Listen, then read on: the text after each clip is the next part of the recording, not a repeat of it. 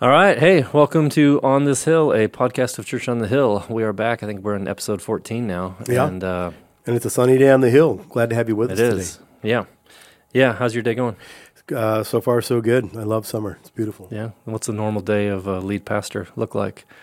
Just sit behind a big, I imagine you like How sitting much behind time a do we have big in the podcast? oak desk, Yeah. like a wall of books behind you, Yeah. and you're Yeah. just like meditatively Yeah. thinking Yeah. about Just transubstantiation. the deeper things Yeah. of life. Actually, it's made up of a whole bunch of little things. Yeah, I know. Some are practical and some are unpractical. Yeah, I think all it good. would be really interesting, maybe to at least some people, like what happens on a regular Day in the life of a pastor. Yeah, I Yeah. mean, you can get a call because someone's battery died, and hey, Bruce, you think you can give me a Yeah. hand? Or Yeah. and then you get a call because someone's in the hospital. Yep. Or yeah, Yeah, that was kind of today in a way. You know, lady needs help with the rent, so we Yep. got to get her a check, or somebody needs something going on with the family. Memorial service tomorrow, Yeah, have Sunday, a the memorial weekend, service. and Yeah. getting ready. yeah. Just think about this weekend. This weekend, Friday is a memorial service. Saturday's two things. There's the Outreach downtown. We see you. Event. Outreach downtown to the homeless. There's an event at our Kaiser campus that's it's Salem Angels, Right. Serving all these foster families and Yeah, loving on yeah. them. And then, of course, on Sunday, there's I have going a to be wedding Saturday afternoon. Saturday afternoon, you go to a wedding. That's right. Yeah, so- and 3 services on Sunday. Yeah, So, yeah. If you want a job that every day is different, this is the job for you. That's very true. So, Yeah. but it's all good. yep. Yeah, Yeah, last week we were kind of diverging a little bit from just answering questions. And we started talking about, I guess it diverged starting with Alfonso, huh? So Alfonso came in a couple weeks ago. yeah. And you had a great conversation with him. I enjoyed watching that, even Yeah. though he was sitting in my chair.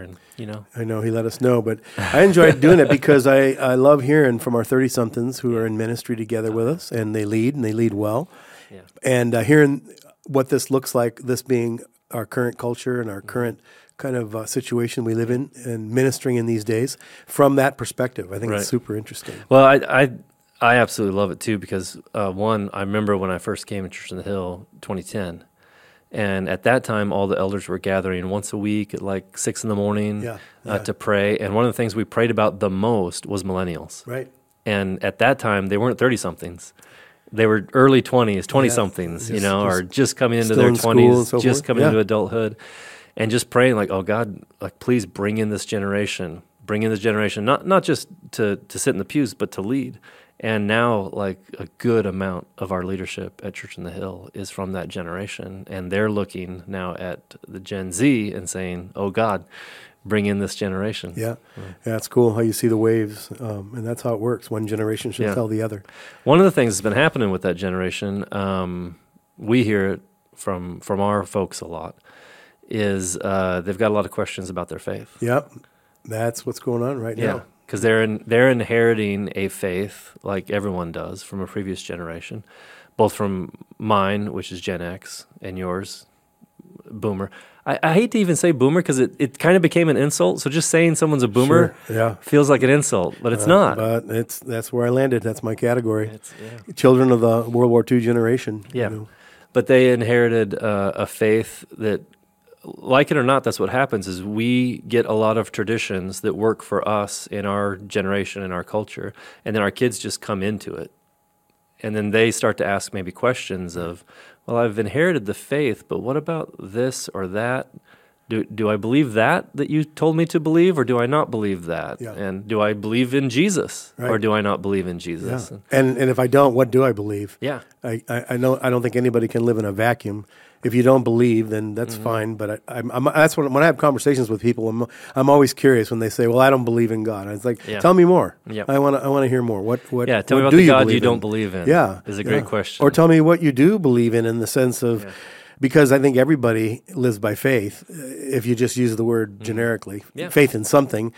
If it's not faith in God, I get that, but maybe so is it faith in you? Is it faith in the government? Is it faith in the United Nations? Is it what's the faith in? Yeah, I've had that conversation with a few people when they say they don't believe in God. I'm like, well, describe the God Yeah, you don't believe in. right? And often at the end of the conversation, I'm like, well, I don't believe in that God either, Yeah, actually. yeah. Yeah, if that's the God you've disbelieved, can I introduce you to another God? and see what you think of that, and actually, meet the God who is and not the God of your imagination. Right. Yeah. Yeah. Don't you think? I was reflecting on this as we were getting ready this week for the podcast. The last few years has seen an acceleration. Yeah. I would say since the pandemic, because not just the pandemic, but the last 3 years of natural disasters, forest fires, pandemics, unrest, racial unrest, injustice, all this kind of stuff has really stirred the emotional pot, so to speak, in people. And politics, too, even before that. Elections, polarization, all that kind of stuff. Yeah, because I think we saw even before the pandemic a fair amount of, we might say, high-profile Christian verging on celebrity types that are worship leaders or others that suddenly said, I'm deconstructing my faith. Yeah. And at first it might have been like, well, I'm just taking a look at this because often it seemed to be around the social justice issues because they were feeling pressure from a culture that I think told them, well, your faith is bigoted or your faith is homophobic or your faith is, and suddenly they're like, well, maybe I need to question my faith because I believe that God is love. And so they started taking pieces out. Well, I no longer believe this. And I know I've said that before, but I've taken that out of my faith. I don't believe it anymore. But for a fair amount of them, they ended up taking Jesus out of their faith. Yeah. And so they lost faith. Replace. Yeah. It's interesting to me that in a way the Bible speaks to how good it is that our faith is tested, right? James said, hey, count it all joy when you encounter trials, because the testing of your faith needs to come out as pure gold. So even God himself will test faith, I think, and circumstances test our faith. So it's not, you think it's totally a bad thing? I mean, no. I think there's some real good that can come out of it. I think so too. I would hesitate to just jump on anyone who came and wanted to ask questions about their faith. I mean, I feel like that's always counterproductive. If someone comes, and as pastors, we get this all the time. Someone will ask a question like, man, I used to believe this about the Bible, but I don't know if I do anymore. And so we don't just say, how dare you? Yeah. How dare you question God? Or how dare you question the Word of God? Because maybe wasn't there a time maybe years ago where you were kind of told that? Yeah. Hey, just don't question it, just believe it. Yeah. Matter of fact, I can tell you a moment when I was still pretty young, but coming into adulthood. And so I came from a background that's different than the Assemblies of God, Church on the Hill that I'm in now. I don't mind naming it because it was a church that blessed me greatly, but it's very different than I now believe. It was called the Church of God of Prophecy. Everyone smiles when I say that or laughs a little bit because I know it is a ridiculous name for a church, the Church of God of Prophecy. And you're like, well, do people just stand up and prophesy all the time? But that's a bigger story. That's another I won't get into. Yeah. But I was raised in that church. I still really love that church. But I have changed my views on some things from the church that I came into as a child to now my adulthood. And I remember a moment it was in a youth camp actually. And I had a question, and it was about faith, but really it was about practices. And because that church had a very strong emphasis on these practices will lead to destruction. And some of them now you'll smile at, like going to the movie theaters or going to bowling alleys or dancing or they used to call it mixed bathing. They meant swimming together with the opposite sex and all these different things. And I remember getting brave because they told us, like, this is a time for you to ask any question you want to ask. Feel free. Like, don't worry. And so I timidly raised my hand because we were I can just picture this. Oh, yeah. We were at the time where suddenly saying don't go to a movie theater didn't mean anything anymore because everyone had this new device called a VHS player, which would have to explain to young kids. But it was a way to rent movies and watch them in your home. Sort of an end run around the rule. Exactly. And so I raised my hand and I said, hey, just quick question. I don't want to get in trouble, but we can't go to movie theaters, but I rent and I watch it at home. Like, does it really matter? Like, does that rule make sense anymore? And the person in charge leveled a finger at me and yelled, work out your own salvation with fear and trembling. That's so helpful when you're young. What happened is I decided I'm never going to ask another question. Right, yeah. And I grew up in a faith, the Catholic tradition, where I went to a Catholic school for 8 years. And so super authoritarian, right? And so I'm a child of the late 60s, early 70s. Mm-hmm. And the political move, the cultural move in the 60s and 70s was what? question authority. Absolutely. At all levels. Yeah. And so here I am. Including the authority of the church. Oh, and the church was almost of course, isn't that the rub? Because you're arguing with God now. I mean, it's one thing to question a Republican or a Democratic Party or something, but if you're questioning God's authority, then, and so to ask a question was almost the exact same identical response, was just to shut it down, to pull the authority card and just say, just believe it. That's just the way it is. But I think times have changed so much now. You use the word deconstruction. I think that's a great word. It's kind of a literary term that just talks about delving into to literature, playwright, so forth, and find the deeper meanings and what's congruent and so forth. But how does that work in faith? What does that look like in faith? Yeah. I think the conversations I've had, the way it makes sense to me is to say, no matter what age I got saved at, I came into faith. For me, it was like 8 years old. And so if my 8-year-old faith no longer makes sense at 18 or 28 or 38, then I probably should look at some of my beliefs, because I probably had some pretty immature, undeveloped beliefs in things.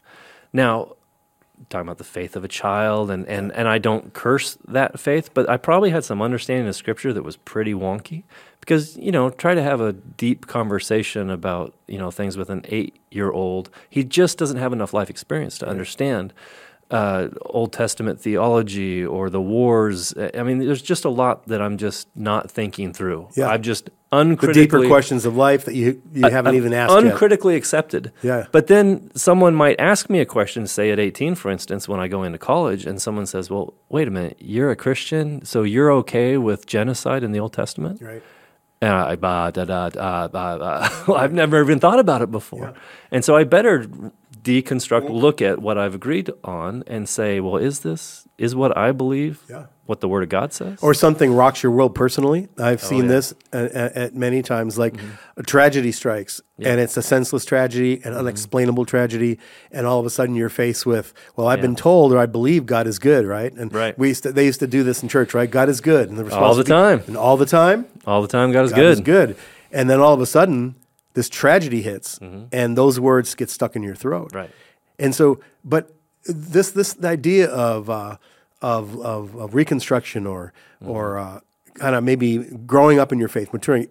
Don't you think Jesus kind of did this even with the disciples to some degree? Like they had a measure of understanding and a measure of faith, but we find them saying things and doing things where Jesus is like, actually, you guys, that doesn't work here. Wouldn't the Church on the Hill Church on the Hill, sorry, stuck in my head because where we are, wouldn't the Sermon on the Hill be like maybe the best example of this? Sermon on the Mount? Sermon on the Mount. Yeah, we're Church on the Hill. We could be Church on the Mount, but this is Sermon.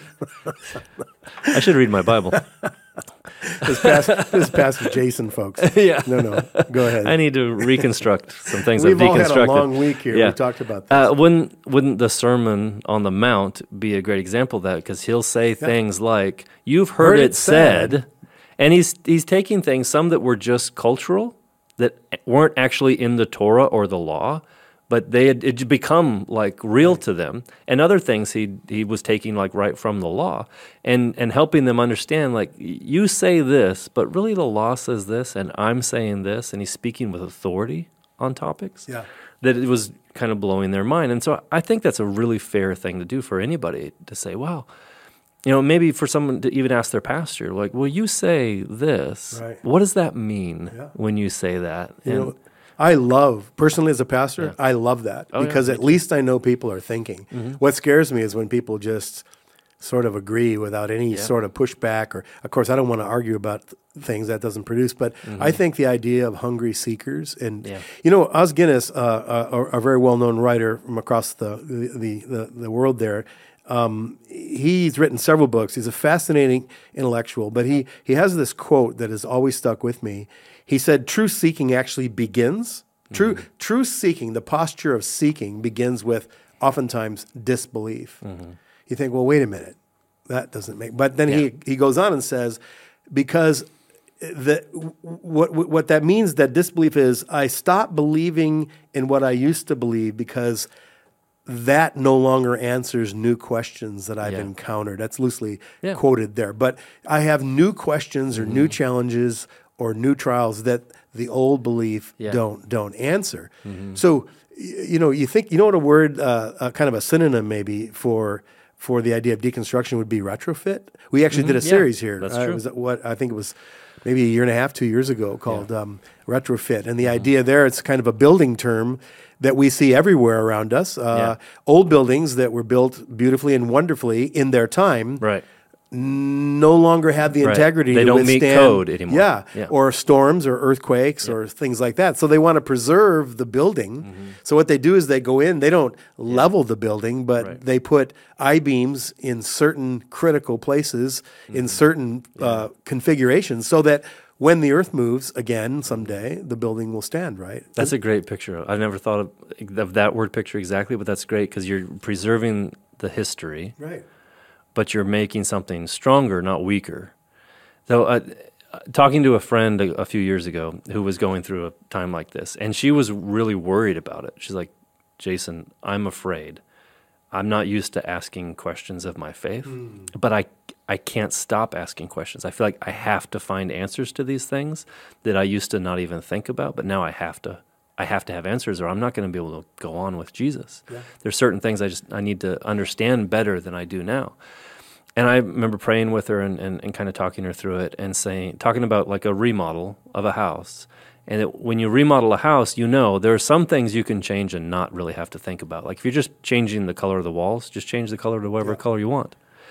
But if you're going to move a wall, you have to ask some serious questions. Like, is this a load-bearing wall? Right. Yeah. If it's not, if it's just put up to divide these two rooms so you have 2 bedrooms and I'd like to have one big bedroom and I can tear that wall down. That's fine. It's up to you as the homeowner. Doesn't affect the integrity of the home. But if you tear down a wall that is load-bearing, then your roof's going to come down on top of you. And I think when we talk about deconstruction, you have to realize there are some things that we can disagree on and be just fine. Like, I like my walls to be gray and you like your walls to be yellow. That's fine. We have a different taste. Yeah. But there are some things we have to agree on or we don't have a house anymore. Yeah. Like it's not safe or it's non-existent. Exactly. And there are parts of faith that you can't take Jesus out of Christianity. And that's a really big, obviously, or pillar. Reinvent him. Yeah. Or you can't even say, I believe there was a historical Jesus. I just don't believe he rose from the dead. Right, yeah. Like, well, okay, then you've lost the gospel. You have maybe a beautiful story, but it's kind of the beautiful story of a crazy man because you're not really believing what he says anymore. Yeah. And so there are some things you just can't take out. If you go forward and say, well, I've deconstructed my faith and here's my new faith, and it doesn't match historical Orthodox Christianity in its pillars, then you've actually lost something. You've lost faith. Yeah. Which is interesting, the losing the faith piece. Do you think there's a parallel? Because I think in our world over the last 30 or 40 years, there's always been this, probably longer than that historically, but this kind of a revolutionary motif, right? Where someone that's trying to overthrow a country they want to come in and just tear down the government, tear it all down, or burn it down, or whatever, scorched earth. Mm-hmm. And then from the ashes and from the rubble will arise a new society that will be pure and lovely, kind to everyone, just. But we never see that. Yeah. We never actually see it. It's been tried over and over and over again in Latin America, in Europe, in Asia. We never see beauty and wonder rise from the ashes of revolution. Yeah. So do you think there's kind of that same approach sometimes, and maybe it's fed by a media or by a worldwide internet with access to information where people are just burning it down and then, let's think about it later. I'm just going to reject my faith and then I'll figure it out later, as opposed to, I think what we're describing is more of a careful and honest. Yeah. When people tell me, I ask them a question, I'll be sitting down with somebody perhaps and in a coffee situation or a counseling situation, they want to talk to a pastor about their faith, and they'll often say, well, I'm agnostic. Mm-hmm. And I think, okay, that's a great word. Mm-hmm. Tell me more about that. What kind of agnostic are you? If you want to use the word spectrum, where on the spectrum are? Because an agnostic, I think, is someone who hasn't seen enough evidence to believe, but they would if they had enough evidence. So on the spectrum, or are you way over on the other side where I'm not going to believe it, doesn't matter what anybody tells me? There's a funny thing. I saw someone, a bumper sticker, But I thought, oh, that's so funny, because they said, the bumper sticker said, I'm militant agnostic. I don't know if there's a God, and neither do you. Yeah, I thought that's an open mind. That's so funny. That is not what agnostic means. Agnostic is someone who's maybe more searching for answers, and maybe you don't believe you can find an answer, but what a funny way to say it. So that is interesting. And I often wonder if it's not, do you think that sometimes, I don't want to get off topic, but sometimes the whole deconstruction thing can be a smokescreen for a deeper issue? Oh, yeah. Like, I don't really want there to be a God. Yeah. Because if there was, I'm accountable. Yeah. 100%. Yeah, and I think that happens more than we like to admit, and something I like to have a conversation with people about. Yeah. Like, why are you really questioning this about God? And because to get an answer, you better be honest about why you're asking the questions, because you're going to be prone to seek a certain answer if you're coming at it for a reason. Well, I really want to sleep with my girlfriend before we get married. And so I'm going to look at Scripture through this lens of, do I really have to be, pure before marriage and celibate, or is that something that modern Christianity has brought to the gospel? Yeah, imposed on us. You're bringing your wants to it, so good luck finding an honest answer, because you're going to be hard pressed to find it. You're already looking through the glasses of, this is what I want to see here. Something really funny, you were talking about tearing everything down and not worrying about, we'll just fix it after we tear it down without a plan. We'll just destroy, whether it be... I was listening to a really interesting conversation about, remember Occupy Wall Street? Yeah. Remember all that happened? It was huge. Yeah. I mean, it took over, the city in several cities, but, it started in New York, and people were just protesting and saying, like, hey, the financial system needs to be destroyed. Like, it's the one percenters is where that conversation started, about the one percenters and all the rest of us. The injustice, yeah. And it was from a reporter who was sitting on the inside of it, had really joined it in a way. He was in the trenches with them. And he said the craziest thing happened over time while they were there. And this isn't me, I don't have a strong opinion about it. I just found it interesting. But he said what happened was they were this group of anarchists. And they just believed, like, we just need to destroy this. There needs to be no systems. But over time, they were there long enough that people started to hurt one another. People started to need food. People started to need water. They started, like, what was just a sit-down protest became a place to live. And they realized, like, oh, wow, it'd be great if there was someone that... We had a mayor. It'd be great if there was someone that would keep other people from hurting one another. And someone's like... kind and just and you mean altruistic. like police? Like, no police. Yeah. Like, oh, just someone who was going to then but look at us and make sure that no one gets hurt. And what if we had a way to trade? Like, if you had food and I had this, and we could write little scripts. Barter. And then we could trade for it. You're like, money? No, not money. We don't want money. But you end up rebuilding the very thing you tore down. And you need to ask yourself the question, G.K. Chesterton said, before you tear down a fence, ask why it was there in the first place. Because you might, buy new land and you find a fence, you're like, well, this fence doesn't make sense. Why is this fence here at all? And you just tear it down, and the next thing you know, your neighbor's cows are all over your stuff. Like, oh, that's why they put that fence there. Has history. Yeah, and I think that's true of rules in life and of doctrines in Christianity. Before you tear one down, you might want to ask, what was the heresy that made the church write this doctrine that say, hey, we really need to hold to this. We need to believe this. And before you just take that pillar out, you might want to see what it's holding up, because it could be holding the roof up over your head. So just talk for a second about the connection between this whole movement of, we hear it all the time, the nuns, the people who have they're no longer identified with any religion. They don't belong to any church or any organization, any community. Their community is, I don't know, the kayaking community or the biking community or something that they've found. But how do you think that this works, this idea of being on your own, being separated from community, versus, hey, let's do this together. Let's ask the hard questions together. Let's dig into history together. Let's dig into the debate together. Well, there, I think, wouldn't you say there's like guardrails? This is what will keep us safe in this process. Maybe you could call it like the building code in a way. There's a reason why they say, like, oh, your your roof needs to have this pitch in Oregon. It'll be different in different places depending on the weather and the climate, but here we better at least have this pitch. So you need to look at a few things that are going to keep you safe if you're going through this process and realize, like, yeah, I really need to rethink my 8-year-old faith from when I got saved as a kid to what I need to believe today. And I'd say one of the best guardrails outside of the Word of God, maybe the Word of God would be the very first one. Well, first, what you believe has to line up with the Word of God or you're lost. You've got a religion of your own making. Yeah. But the second one would be the community of God. And doesn't the community, though, help you? Because it's true, there are portions of the Word of God that are like baffling. Like, wait, what? What did they do? What did that? So 66 books in this Bible that is thousands of years old by hundreds of authors, right? Or people that contributed to it.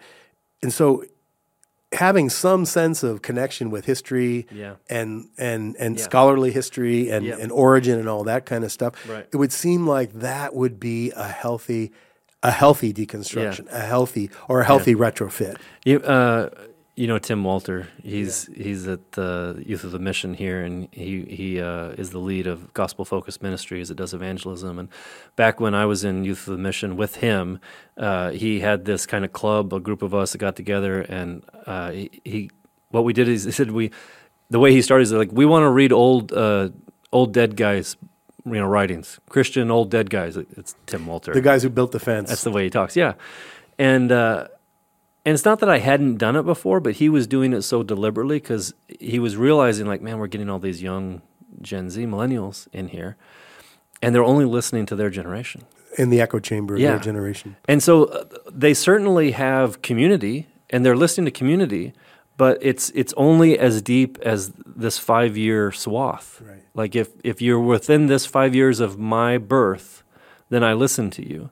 But if you're outside of that, so you're cutting off, like you're much smaller than 1% of the thought that's gone into Christianity. Much, much smaller. It's a small percentage of thought has gone into it from that group of people. And so besides just your church community, which is going to live basically within 2 or 3 generations of you up and down, you need to go backwards in faith 2,000 years and more into the Old Testament, but at least 2,000 years into Christian thought and ask questions of, when did this doctrine come? How long have people been believing what I believe about the end times? Mm-hmm. Is that relatively new, or has that been believed for a very long time? Because it's relatively new, and it's only been 200 years, and then there's 1,800 years of people believing something else. Maybe I should hold it pretty lightly. Yeah. Maybe what they believe for 1,800 years has more weight than what we've just started to figure out right now. So, I think those guardrails are incredibly, incredibly important. Yeah. We're going to continue to pick at this over the next few weeks in our podcast. So, stay tuned. Right? Yeah. We're going to continue to kind of unpack some of the issues we see around us. It's exciting. Some people are discouraged at the state of the church. I'm actually super encouraged because I believe history moves in cycles, and I think this is a cycle that we're in. And but that doesn't change God. There's nothing new under the sun. Yeah. Humanity doesn't change necessarily in the sense of at its core. And so I think we're going to see. Yeah, I think we talked about reading the times. What time are we in? Yeah, because when you're a product of your time, you don't really know. It's like I can leave my culture. I just came back from Mexico on a mission trip.